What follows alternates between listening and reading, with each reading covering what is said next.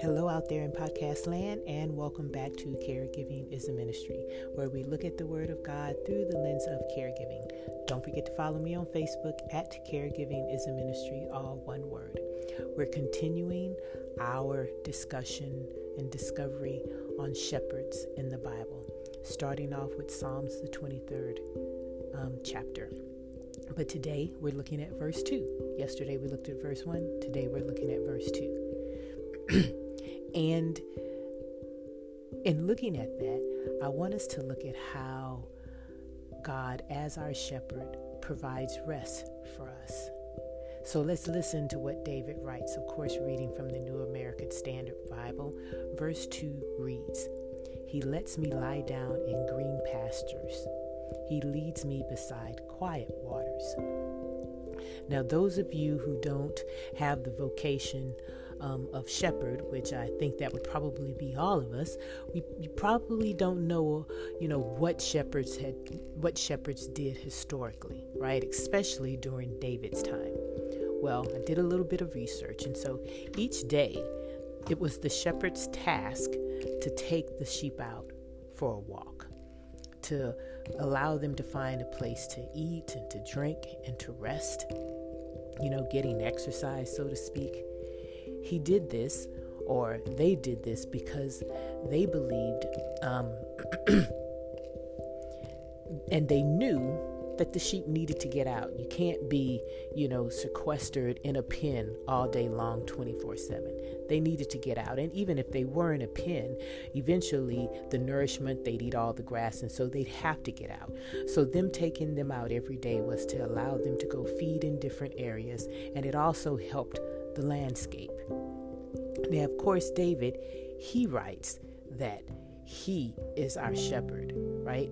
He allows me to lie down in green pastures and waters, and he is referring to the Lord. But I have a question for you. Are there other examples, or are there any examples of the Bible where there were women shepherds? Were there? Can you tell me? I can't hear you. Well, that's right. There are some scriptures that let us know that there were female shepherds. The first one can be found in Genesis, the 26th chapter, verses 6 through 9, and it's Rachel. Recall that she came with her father's sheep. Note how the Bible is really quick to remind us that it was a paternalistic society and that women couldn't own anything. Well, anyway, she was there with her father's sheep. That's what the scripture says, when she met the servant of Abraham for Isaac. And then again, you can find it in Exodus, when Moses met the daughter, his future sister-in-laws of Jethro, who were coming to water, once again, their father's flock. That's in Exodus, the 2nd chapter, verses 16 through 21. So shepherding is an occupation, and we have an example where it doesn't necessarily have to be a male. Sheep are like cats, and I have 2 cats. I've told you that before. And so the way my 2 cats eat and drink, especially my older cat, she was considered a shy eater. You'd put the food down, but she couldn't eat it in front of you. You'd have to walk away. Just crazy stuff. But it has to be under the right conditions, and that's how sheep are. How many of you are familiar with the fairy tale Goldilocks and the 3 Bears? Recall when Goldilocks broke into their homes, right? She would go and she would sample their food, and one would be too hot and one would be too cold, but then there would be one that would be just right. Well, that's sort of like how sheep are. Things need to be just right for them to drink, for them to eat. And the reason for that is they're easily scared. And they're easily scared because they don't have any natural defenses. They don't have any horns. There are no sharp claws or teeth, nothing. So they really need a shelter. Hence why we're called sheep. We'll do that analogy later. The shepherd is their provider. We talked about that yesterday, Jehovah Jireh. So what the shepherd has to do is lead them and take them to someplace quiet where they can drink. Someplace where they don't have to worry about being attacked. That's the second verse, the still waters, right? And we already stated, why they needed to be in still waters, the noise would distract them because they know that they are defenseless. And so they can't listen to the noise of the water and try to listen to if there are any wolves or anything coming to get them. They wouldn't be able to concentrate. But let's think about how we like to eat and drink for a second. Do you prefer to sit down at a table and have a conversation, or maybe watch some TV or read, or do you like eating on the run? No one really likes eating that way. We want something to be calm, for it to be pleasant. And we don't want any distractions. But that's what life provides us, distractions. I find it interesting that verse 2 says that God allows us to rest, that it is that we can lie down in green pastures, right? And that implies that as we're lying down, we've eaten, we've had a drink, and honestly, after I eat and drink, I'm ready for a rest too. But the point that I believe that verse is making is that not only does the shepherd provide, grazing and water, but he also provides protection. And that's why you can lie down and rest in green pastures. Not to lie down in brown or dry or cracked dirt, right? But nicely manicured lawns with shade trees.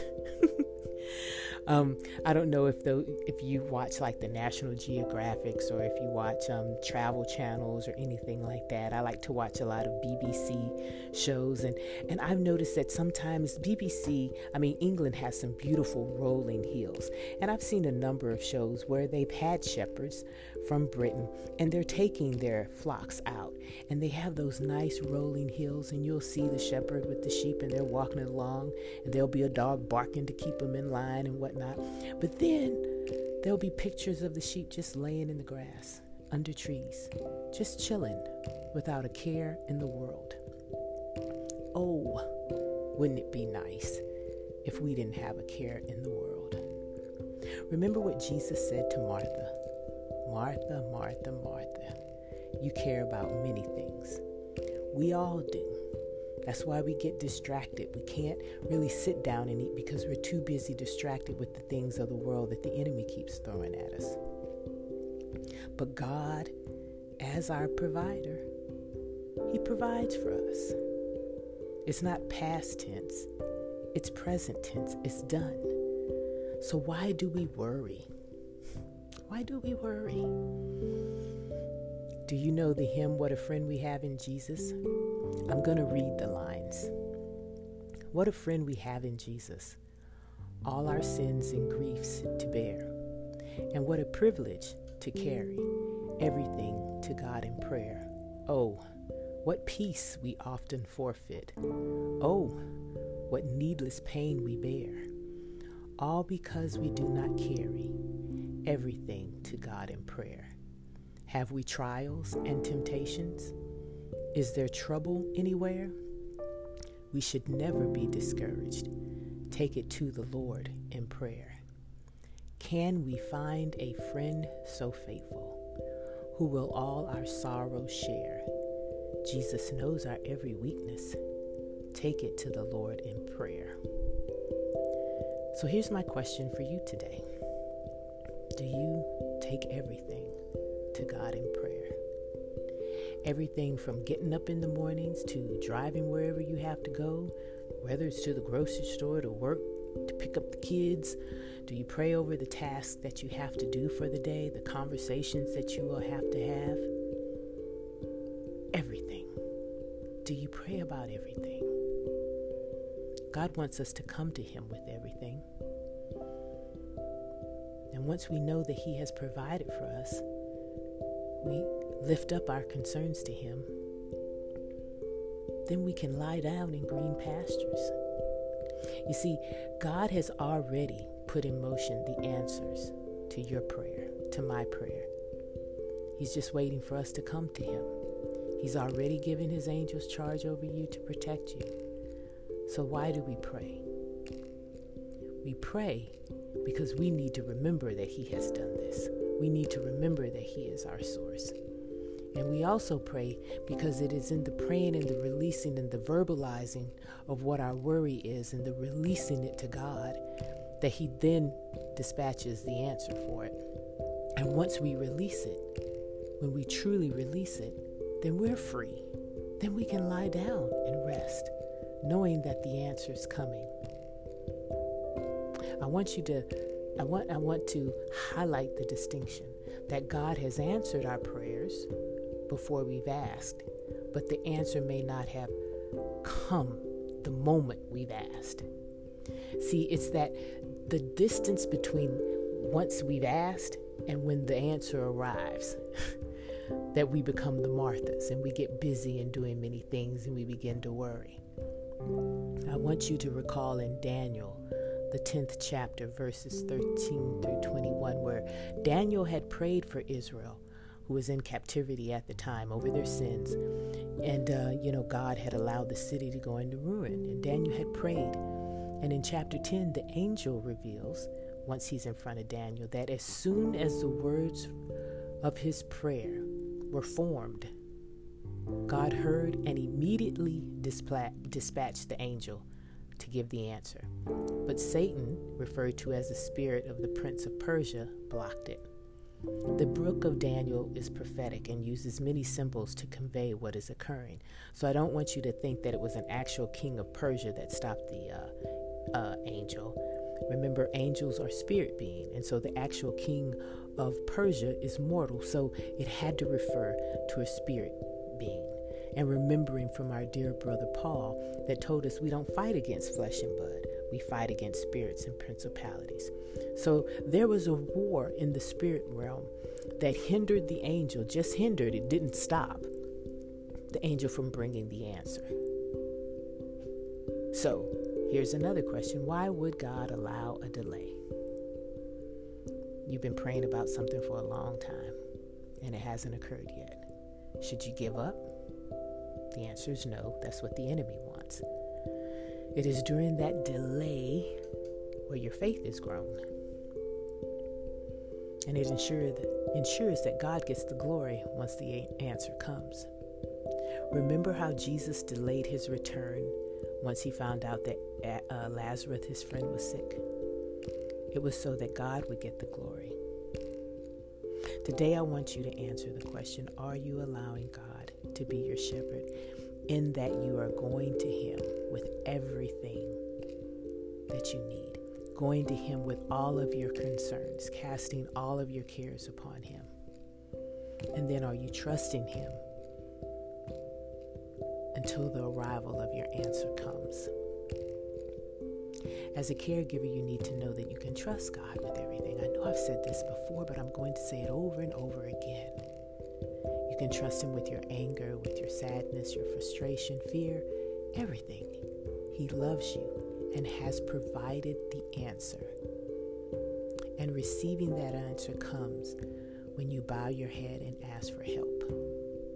And when you release that, you will find that you can lie down and get a good night's rest, because you're resting in the lush field prepared and protected by your Savior, your shepherd, Jesus Christ. Let's pray. Oh, dear and good shepherd, we thank you for being our provision. We thank you for helping us navigate each and every day. We thank you for not allowing us to get stale and being a God who provides the very best for us. A God who really wants to know everything that concerns us, because if it concerns us, then that means it concerns you. That nothing is too trivial for you. We already know that there isn't anything that is too difficult for you. And so help us to learn to come with you as children come to parents with just everything, and allow you to be God in our lives. We are worried about many things, Lord, and we come and we ask for forgiveness for not trusting you enough with our worry to give it over to you. But oftentimes we come and we tell you about our worry, and then we kind of take it back from you and we continue to worry it again. I'm asking, Father, today that you show us how to truly release it to you so that we can lie down in green pastures and to provide still waters for us, that peace that transcends all understanding. Help us this day, Lord, to not worry about any diagnosis, to not worry about any treatments, but to allow you to soothe our hearts and calm our minds. You are the Good Shepherd, and we are your sheep, and we acknowledge that we need you. Where would we be without you, Lord? We love you. In Jesus' name we pray. Amen. All right, my podcast family, you have a great day, and go minister the act of caregiving in the name of Jesus. Bye.